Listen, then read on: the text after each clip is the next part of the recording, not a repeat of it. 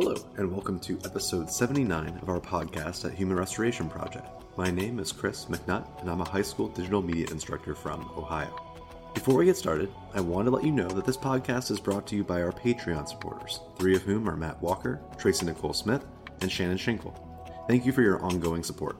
You can learn more about the Human Restoration Project on our website, humanrestorationproject.org, or find us on Twitter, Instagram, or Facebook.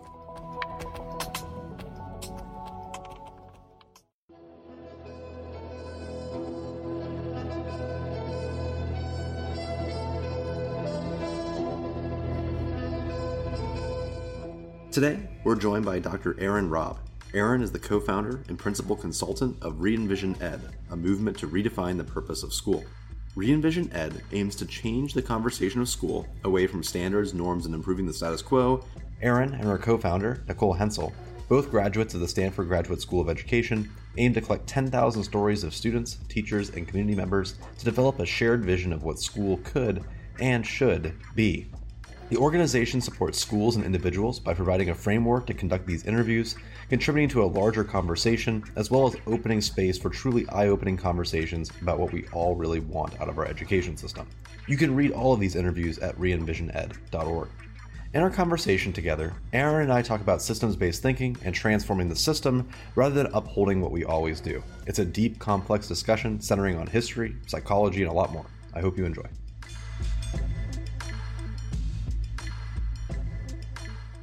Our mission is to change the conversation around schooling, which is not something you often hear as a mission in the field of education. But it came out of, I've been working in education for almost 20 years, and I started in international development and worked both on Latin American programs. I spent a number of years in a township in South Africa, starting up a library and education center where I ran after school programs and leadership programs for young people, and then worked with the National Department of Education in South Africa and spent nearly a decade working all the way from on the ground to huge kind of multilateral international organizations.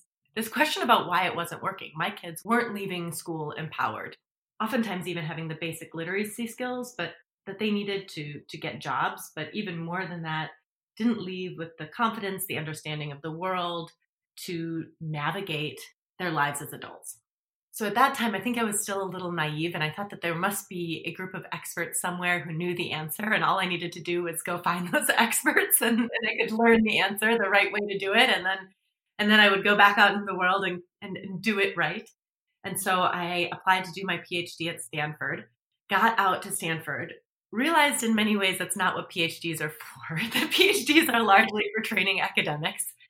And so I ended up doing a very atypical PhD because I was there with this question of why isn't this working? Why isn't this working? Not just for a couple kids, but for many kids, maybe most of the kids across the world. And I had just started a library. So I thought, well, I'll start in literacy. That's necessary, if not sufficient, to living an empowered life. And spent almost 2 years really delving into the literacy literature, only to find out that really smart people had thought about literacy for a very long time, and that we had empowering theories, we had empowering approaches, and we just didn't use them. So then I thought, well, maybe it's in second language acquisition. I really thought there was something we didn't know. So I thought, okay, well, maybe it's in second language acquisition. My kids learn in Zulu, they transition into English. In the United States, obviously, we have a huge number of English language learners. I thought maybe it's in this language of power, second language acquisition issue. I spent another maybe year and a half in the second language acquisition literature, only to find out that really smart people had thought about second language acquisition for a really long time. We had empowering theories, we had empowering approaches, we just didn't use them. So I thought, well, maybe it's one of these newfangled areas like character development or socio-emotional learning that have gotten a lot of attention in the last few years. I spent the next year and a half delving into those literatures, only to find out that not only were they not newfangled, we have literally been thinking about character development since Aristotle, but also we had great ways of thinking about doing them. We had great ways of actually doing them, and we just didn't use them. Honestly, at this point, I thought, well, maybe education isn't the place that I should be working. I think school, we know all these things. I think school might be actually harming kids and the adults in schools, right? We have high rates of depression, lots of dropping out, lots of demotivation, lots of kids who we tell aren't valuable because they're not doing well on exams. And so I really did a lot of soul searching. And luckily at that point also got introduced to systems theory. And I started thinking, well, if it's not going to be a new literacy approach, or if it's not going to be a new way of thinking about second language acquisition, what would it take to shift or transform our system so that we can use what we already know? We actually know a lot about how to foster learning and community in our schools, and we largely don't do that. And so I spent the last 3 years of my PhD thinking about what that means. What does it mean to transform a system? That's a very abstract thing. And then how to go about doing that. And one of the first things I found is that if you want to shift a system, you have to know what its purpose is, and you have to transform how people think about what that purpose is. And so Re-envision Ed comes out of that first step of systems change, which is about changing what it is that we see to be the problem to be solved, right? Like, what are the questions we're asking about what school is for and what we're trying to do through it? Because I truly believe we have really capable, creative, well-intentioned, hardworking people at every single level of the schooling system. You hear a lot of critiques at all levels. Oh, the superintendents. Oh, the educators. No, we have really wonderful, hardworking, smart people working all over, but I think largely within systems that inhibit their ability to actually do things. And I mean, a lot of the Human Restoration Project that are dehumanizing, that ultimately are dehumanizing, both for the adults and for the young people that are in our system. So Re-envision Ed came out of that journey. It's not what I thought was going to come out. I kind of thought going into my PhD, I'd be starting a new literacy program. Honestly, I thought I'd start a new kind of literacy nonprofit or something along the lines of what I had done before. And what I realized is that would fundamentally leave a system that I felt was chewing up children. Re-envision Ed is trying to change the conversation about schooling from one about competition, social mobility, right? Race to the top, no child left behind, to one that is about human flourishing, that is about democracy and collective liberation, that is about who we are as a community and how we practice that in schools. Yeah, you brought up that idea of systems thinking, and I'm with you that it's very frustrating when there are education reformers who see teachers as if like they're dumb or ignorant or like they're doing something wrong. Where, I mean, I've seen, and I'm sure you've seen, that when you do change the conversation and you allow teachers to work within a different system, they do have a tendency to do that instead, and it works out a lot better. A lot of us feel stuck for, financial reasons, safety reasons, whatever it might be, upholding something that maybe we don't agree with, or we just don't realize it could be done differently. There are so many people working to uphold the status quo through better teaching strategies or through marketing. At many points, a amazing professional development tool, quote unquote, that costs a ton of money that might increase test scores by 5% or something, without ever asking that fundamental question of, well, why do the test scores matter to begin with? And why are we not focusing on things like motivation and agency, etc.? Especially when we have all of that research from literally hundreds of years to support that the things that we're currently doing don't work, and there are other things that do work. Do you want to talk a little bit about what exactly it is that you're doing to make this happen? And before that, I would love to just say one thing on what you just said, which is one of the things you learn when you start really delving into systems thinking is that whenever you have patterned responses, so you think about schooling, whether it's, in our high income schools, we have really high rates of anxiety, depression, suicide. In our low income schools, or schools that serve low income communities, we have high rates of disengagement, demotivation, dropping out. Educators oftentimes leave within 3 years. Certain school leaders tend to be most effective in their fifth year, but I think 50% of them leave by their third year.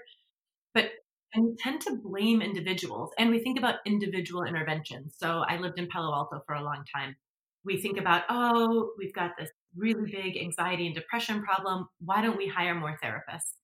And that's really important, but it's triage.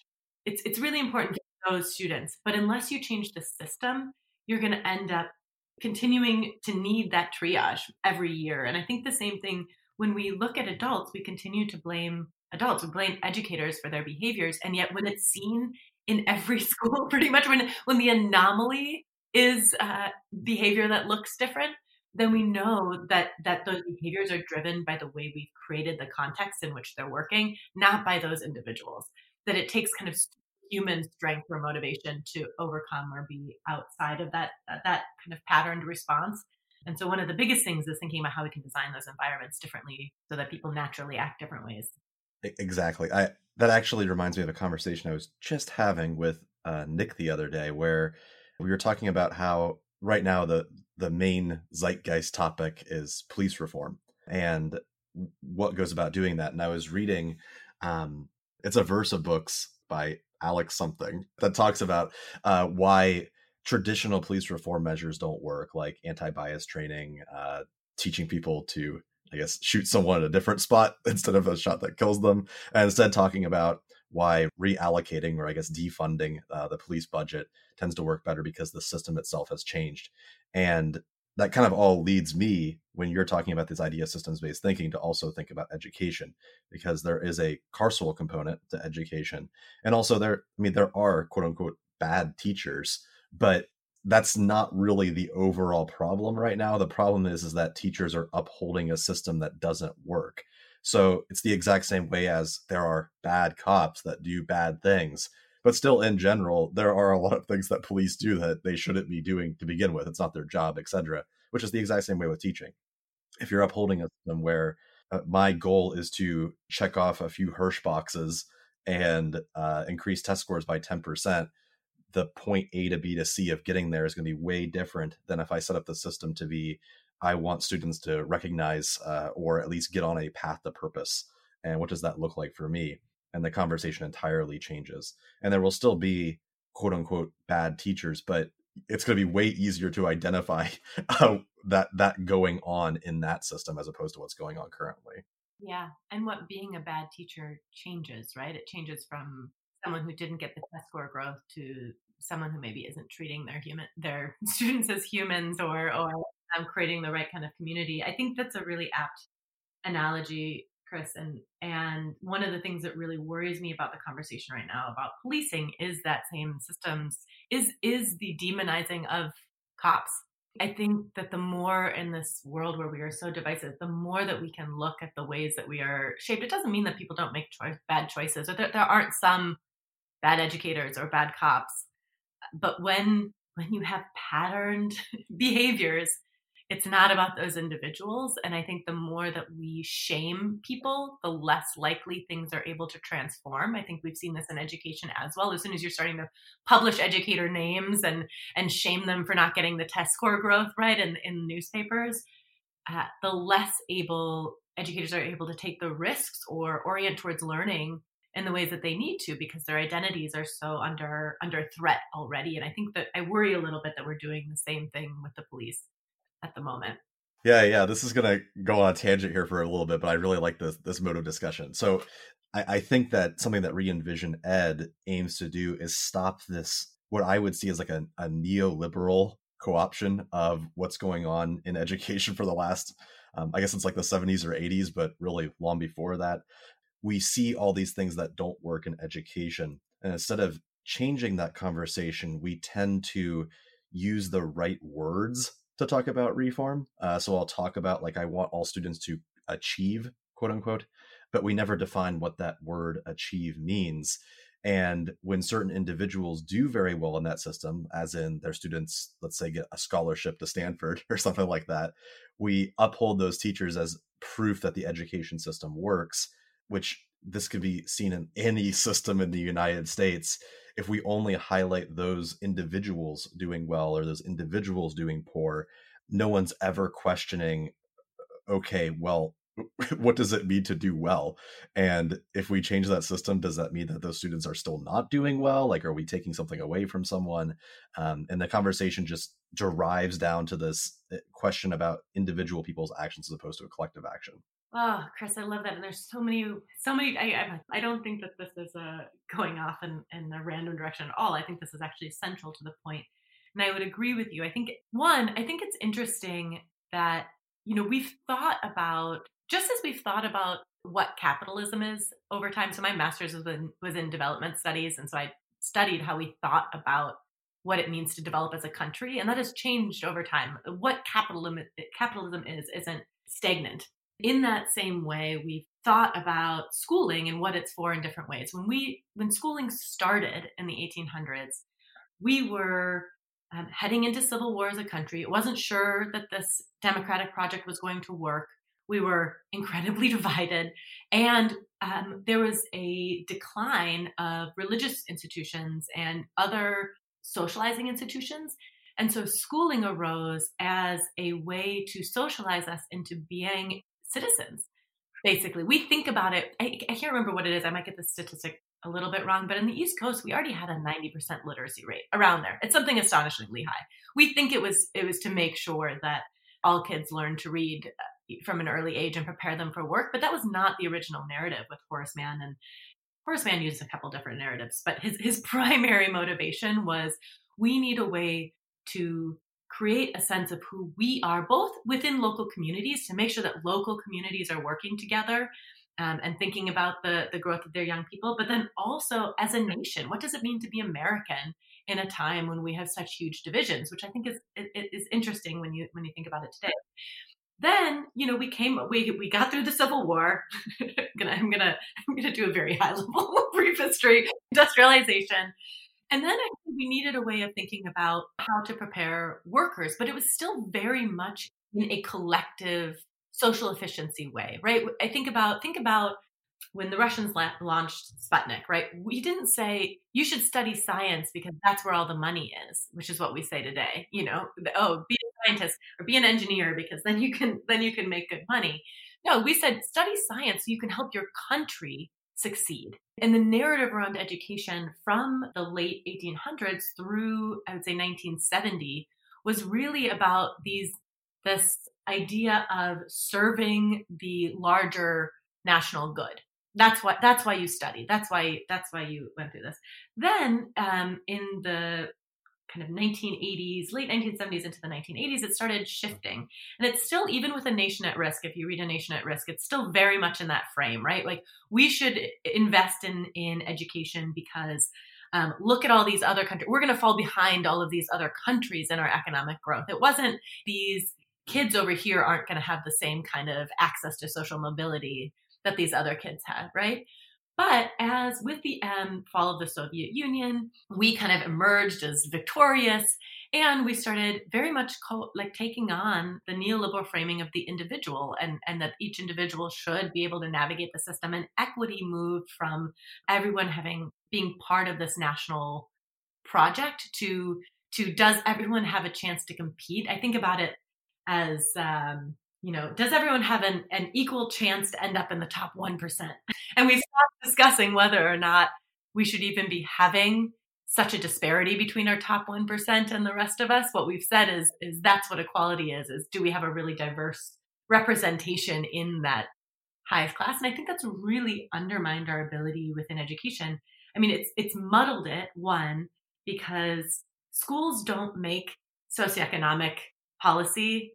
Governments make socioeconomic. We can't solve inequality. And I have a favorite philosopher who talks about we end up, when we frame it this way, when we frame equity as ability to compete within an unjust system, what we end up with is people making very individually rational decisions that are collectively irrational. In one school over here, right, you can maximize your test scores, you can get all of your kids into the top universities, et cetera.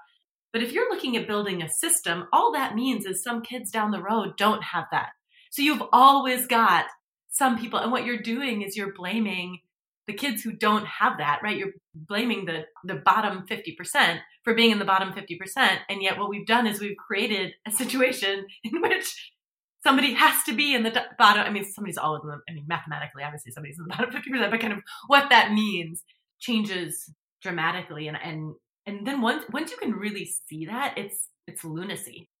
It's lunacy what we're doing. We're constantly studying the people at the bottom, studying the people at the top. How do we make sure the bottom people can get to the top to do these things? And it's like, well, that's just always going to be shifting around.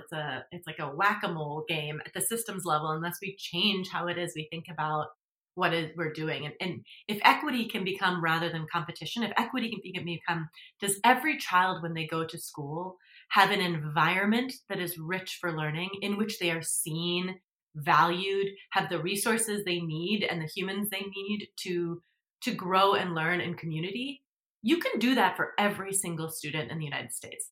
Every single one. You cannot make sure every single student gets into Stanford, right? You can't make sure every single student has a well-paying job someday. I mean, schools, that's not something schools can do. If we have an economic system in which 40% of people don't earn a living wage, then 40% of students are going to graduate and not earn a living wage, whether or not they've learned differential calculus or gotten a PhD. That's not a problem that schools can solve. No, I think what you're saying makes perfect sense. And what I think about too is the idea that we can then rationalize inequity or rationalize our practices. I find myself doing this all the time, where I'm looking at the grade book, which is just like a bunch of zeros and ones, and then I'm just mindlessly going through like, that's a zero, that's a zero, that's a zero. And subconsciously what I'm doing is I'm saying these kids are worth something and these kids aren't.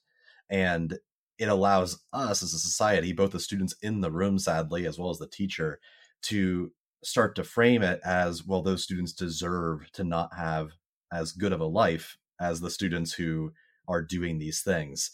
And those that are following the will of what it is I'm telling them to do are worth more. And that could lead to a whole separate discussion of, are we basically training a entire generation of people that without, you shouldn't question authority, that you should just do what you're told, and those that are the rule abiders, those that have done this very particular area of study, are more worthwhile than those who haven't, which by itself is a giant equity. It's a crazy thing. And I know that builds into two of your discussion of what it means to have a good life. And the first thing I think of when I think of that question is the Alfie Kohn, how he introduces most of his talks is asking groups of teachers, parents, what have you, about what it means to have a good life. And when he asked the question, like, what do you want your child to be like when they're 30? They always say like happy, loved, content, just very like happy-go-lucky, happy terms. They don't say like, I want them to be rich or quote unquote successful in economic terms. But yet that's the entire framing of how schools typically works. Like, I want you to get an A so you get into a good college, so you get a good career, etc. Yes. So I promise we will get to what Re-envision Ed actually does. and part of that is catalyzing actual conversations and having this exact conversation that you're talking about. So both in my dissertation research and then with Re-envision Ed, part of what we do is create space and catalyze conversation between young people, adults, between people working within any particular system or community, about what it is ultimately we hope, and not just what do we hope for kids, right? Some kind of big, broad, other people's children, but think about a kid that you care about. What is it you want for them when they're in their 30s? And what is a good life? And you're right. It's not that people don't want kids to earn money. In fact, one of the things that surprised me in my research was that wealthy parents were just as likely as less wealthy parents to say that they didn't want their kid. They were living on their couch when they were 30, right? Like, people care, partly because we've created a system in which there are real material consequences and real physiological consequences for ending up at the bottom, right? So people see that and they feel fearful about it. But we found that there were 5 main parts of a good life when people talked about kids that they care about it. They wanted them to have productive work, so work that didn't kill their soul but paid the bills, preferably. They wanted them to have rewarding relationships, so they wanted them to have interpersonal, one-on-one, but also belong to a larger community, kind of be part of a group. They wanted them to be able to creatively express themselves, so have a sense of who they were and be developing that sense of that self over time. They wanted them to be civically and politically engaged. And that didn't necessarily mean voting. Right now, this means a particular thing, particularly right now in this moment as we're heading into this election. But actually, it was more kind of what Hannah Arendt calls world making. how do you work with others to create the world that you live in? That might be through Rotary, that might be volunteering with a local garden, but how is it that you kind of come together with others in your community to make your world? And they wanted them to be healthy physiologically and mentally. So part of what came out of this was thinking about, okay, what is then the relationship between what happens in school and that future life, right? And one of the things to note is that those categories are really broad. What productive work looks like for one person in that they enjoy is really different than for another person. I had one little girl who really wanted to be an Olympic horseback rider. And I had one little boy who really wanted to be a robotics engineer. I have not thought about either of those careers, never realistically. And so what matters is how well you can see the options available to you, which options are available to you, and how well you can make choices about those things that are meaningful for you. So some people like to have 3 good friends. They are good friends with them their whole life, and they'd rather just not really interact with that many other people, right? They get all their needs met through those 3 friends. Other people, I love to know everybody. I love people, right? So people are going to, within those categories, it's going to look really different. So a big part of that is how we make decisions about these different key aspects of our lives. When I think about flourishing, I draw on Aristotle, who thought about flourishing is when we can make informed decisions about our lives. He calls them deliberative decisions, but how we can make informed decisions about our lives according to our own values, skills, strengths, and interests. And I think one of the things that struck me about his writing so many years ago is that he already identified that to be able to do that, you both need their prerequisites, and that you need to live in a society in which you have the freedom to make those choices, and your core basic needs have to be met. Because if your basic needs aren't met, then all of your choices are oriented towards meeting those basic needs. And that's not real flourishing. That's not real freedom. And then I think that what gets added on to that is there's been a lot of research in the last 30 to 40 years by Martin Seligman and others around what it means to flourish from a social psychological lens. And I think you can then say a person really flourishes when their core needs are met, when they have the freedom to make choices about their lives, and when they find their choices to be meaningful and fulfilling. And that's what social psychology really adds to that, is that we have these areas of our life we make choices about. Do we have the freedom, and do we ultimately make the choices that we find meaningful and fulfilling? School helps us know ourselves, helps us practice making choices, allows us to see the choices that are available in the world, right? So it develops our sense of ourself. It develops our sense of our place in the world, what options are available to us. And most importantly, allows us to be in a place that practices having the freedom to make choices about our lives and test out whether we find them meaningful and fulfilling, right? And I'm not sure, this is getting a little bit, I don't know, abstract again, but a big part of what we know from brain science now, from neuroscience, and what we know from Aristotle, from ancient philosophy, is that who we practice being, we become. Literally in our brains, when we do something or we think something, many times it strengthens the synapses and it makes it more likely that we do it. And we make physical structures in our brains as we practice things that literally who we practice being, how we practice being, is what we become, is who we become. And Aristotle said the same thing. And so I think about school. How are we practicing that flourishing now? The way we are most likely to make sure our kids flourish in the future is if they practice now. The way we're going to make sure that they are able to be collaborative and creative and work with others and build healthy communities and healthy relationships is whether they're practicing that today and learning how to do that and making those brain structures work. And I think we shouldn't be surprised if we haven't practiced that, if what we practice is competition and scarcity and inequity, then I don't think we should be surprised when that is what's showing up in our political institutions and our companies once kids are out in the world, right? It really highlights, I think, the appeal, not necessarily the end goal, but the appeal of books like Tony Wagner's work or Ted Dintersmith, where there's a big focus on educational reform of 21st century skills. And I think most people agree with the concept of there should be more creativity, we should have more choice, that these skills are very important. But where the alignment may be off between educators and outside interests like those is the alignment there is we want really well-equipped workers, as opposed to the question of we want people who, as you're describing, is like flourishing. They are the ones making the goals, and maybe that is their goal, is they want to have a really good job, but it doesn't have to be. There are many different ways that you could go with those skills. And as you're saying, when you have a system that is listen, obey, and answer, it shouldn't be surprising that you have political institutions that basically don't listen to you, no matter what side you're on. People feel like they do not have a voice. Well, they were basically trained or brought up in an environment where there was very little choice that wasn't practiced. And to build a democratic classroom means that you surrender some of that power so that students have the opportunity to make those choices and to act in that environment, not that they have the ability to like choose the next thing that they're going to work on for their employer, but to deconstruct the power narrative altogether. So it's my choice who I work for and how I work for them, or who I vote for, or who I, rally for.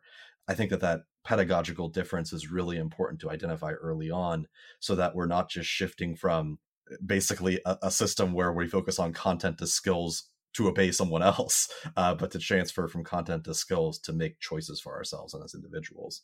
One of the courses I taught at Stanford was the history of school reform with David Lavery, which is excellent. I highly recommend his book, Someone Has to Fail, if anyone wants a good overview of the last 180 years of school reform, much of which has been so much reform, so little change.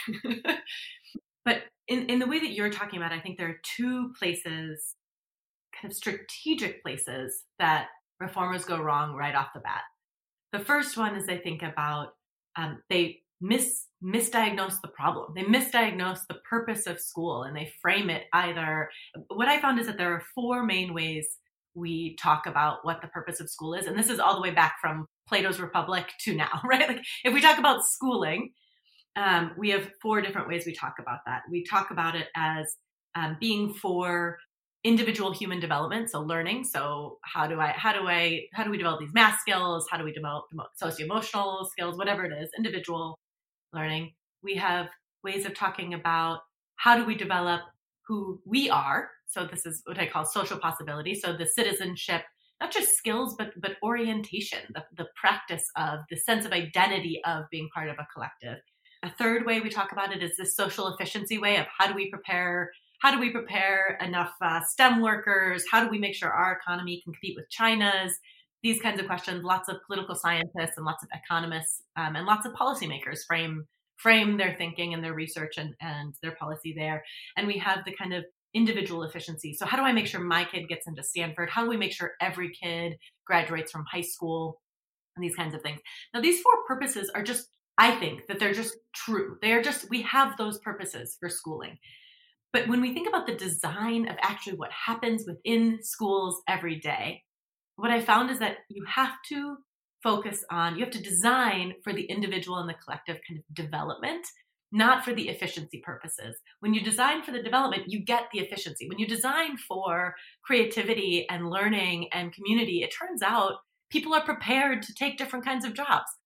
But if you try and design for getting people into the jobs, I mean, it's like planned economies. Like it's too complex. That's not the way humans work. This is not an engineering exercise, right? This is a cultivation exercise, both at the micro level and at the thing. So the first thing is that they frame it incorrectly. They think about the problem we're solving wrong. And the second way is that they think about the connection between what happens in school and those future outcomes they want incorrectly. And I think the best way I have come to think about this is through a metaphor. So lots of people think about this as an engineering or as a manufacturing problem. Oh, what we need are these kinds of people in the world. And whether that's even democratic citizens or STEM workers or flourishing kids, any of that, you can actually take the right problem and still think about the connection between school and those future outcomes incorrectly. Lots of people have changed their thinking to be talking about flourishing, to be talking about thriving, to be talking about these bigger things.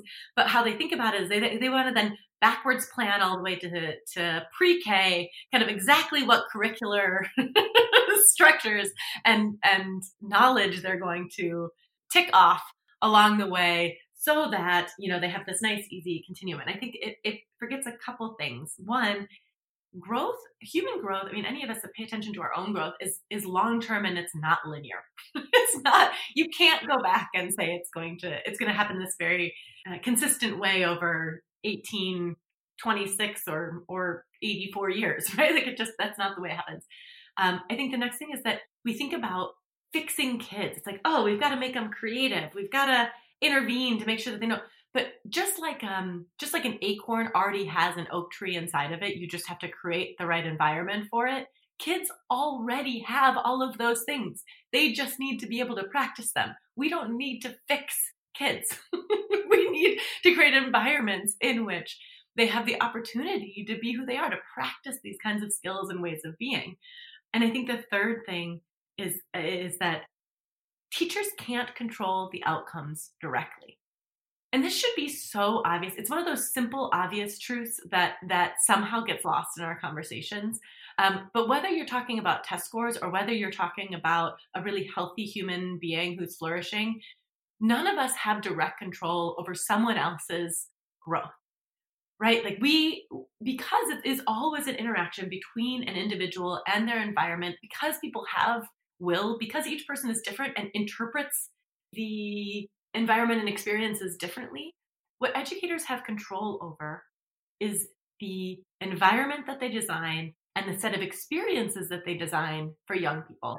And just in the same way that a gardener might think about the soil and the sun and the water and how that might be different for each plant, but they can't control whether or not that particular tomato comes out exactly how they predicted, right? But they can overall create a very thriving garden if they're paying attention to the environmental factors, the things that are within their control. So the second way that reformers often go wrong is that they think they can directly control the outcomes if they just put in exactly the right, if I think about it like the manufacturing line. Well, if we just intervene here and we add that little piece, that will end up product good. I just think of we'll put in a coding class and all of a sudden we're going to have all these STEM kids, which doesn't happen. Also, it makes kids hate coding, which is very ironic. Let's dive into the practical. We got the theoretical, which I'm really into. Like, seriously, everything you're talking about is directly in line with what HRP does. Like the whole shtick for us too. Like, I totally get it. Let's talk about how people can get involved with Re-envision Ed and how this could be incorporated maybe in a pandemic context. Like, how can we use these resources to make something happen? Also, one thing on that is what I always find interesting about we need to create more STEM workers, or we're going to get equity through kind of creating more coders, is, let's be honest, that once women and people of color are the primary coders, that job's just not going to be paid as much. We've seen this again and again and again, that is not the way to create equity. Okay, so Re-envision Ed does three things. One, we very literally catalyze new conversations in communities. And we have a set of materials. We have a whole project that we've developed that is youth-centered. Young people interview each other. They interview adults in their lives. They're the ones, they learn how to qualitatively code, so they make sense of that data. They pull out the themes and they come up with the vision for their classroom, for their school, for their district. We've used this in a couple different ways. We piloted this across 5 states. We have, 400 to 500 interviews that are on the website. We've used this with adults at a huge national network where actually the adults are the ones still asking the questions and making sense.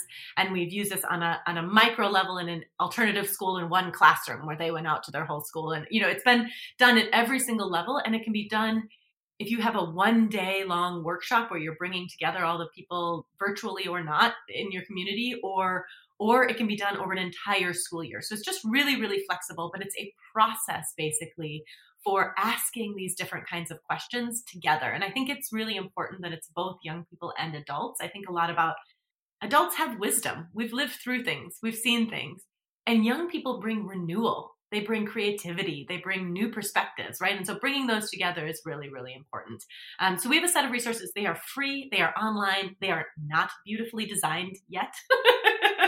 They're still in kind of PDF and Word, but all you need to go to the website, put in your email. You can download all of them. If it seems like something you want to do and you want a thought partner about how to make that work in your classroom or in your district or in your school, then just reach out and we'd love to work with you. And so that is one way, is that if you're an educator or a school leader and you want to think about how do we have these conversations as a community, we have a bunch of resources for you.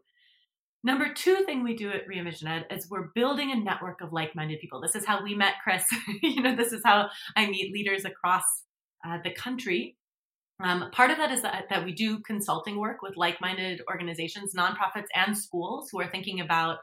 Part of our work has come up with a set of design principles that actually do lead to. So when we think about how do I create that garden, we have a set of design principles and a way of thinking about what that is. And we work with different organizations around thinking about how to bring that into their work or to think about their theories of change. How do we connect what it is we're doing with that ultimate, how do we change the metaphor for us with these ultimate outcomes? We also have a book club, a monthly book club where we're reading. Next month, we're reading Abolitionist Teaching. This has been going for a number of years. So if you're interested in being part of a really wonderful community of educators who are thinking deeply about these topics and committed to their own learning monthly, reach out. We'd love to have you. We have constant conversations like we've had with leaders across the country. So also if you just want to talk, reach out. I talk to probably 5 to 7 people a week trying to learn what's going on. And then we have some, maybe not obvious, but we have like a Facebook community, an Instagram community. We're on Twitter, these different social media things, which honestly, I'm not that great at, but I think are really important for getting the word out. And then number 3 is thought leadership. A lot of what we're talking about is really, it's a weird shift in frame from how we take it. It actually is from the ground up a different way of thinking about what it is that we're doing through school, what it's for, and how we can go about doing that well. And so we've been focusing on writing thought pieces.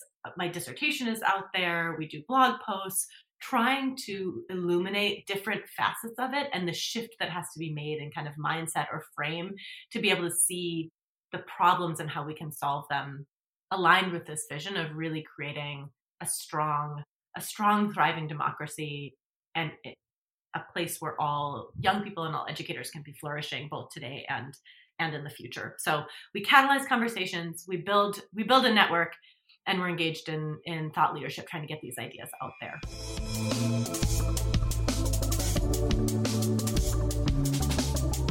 I hope that this conversation leaves you inspired and ready to push the progressive envelope of education. You can learn more about progressive education, support our cause, and stay tuned to this podcast and other updates on our website at humanrestorationproject.org.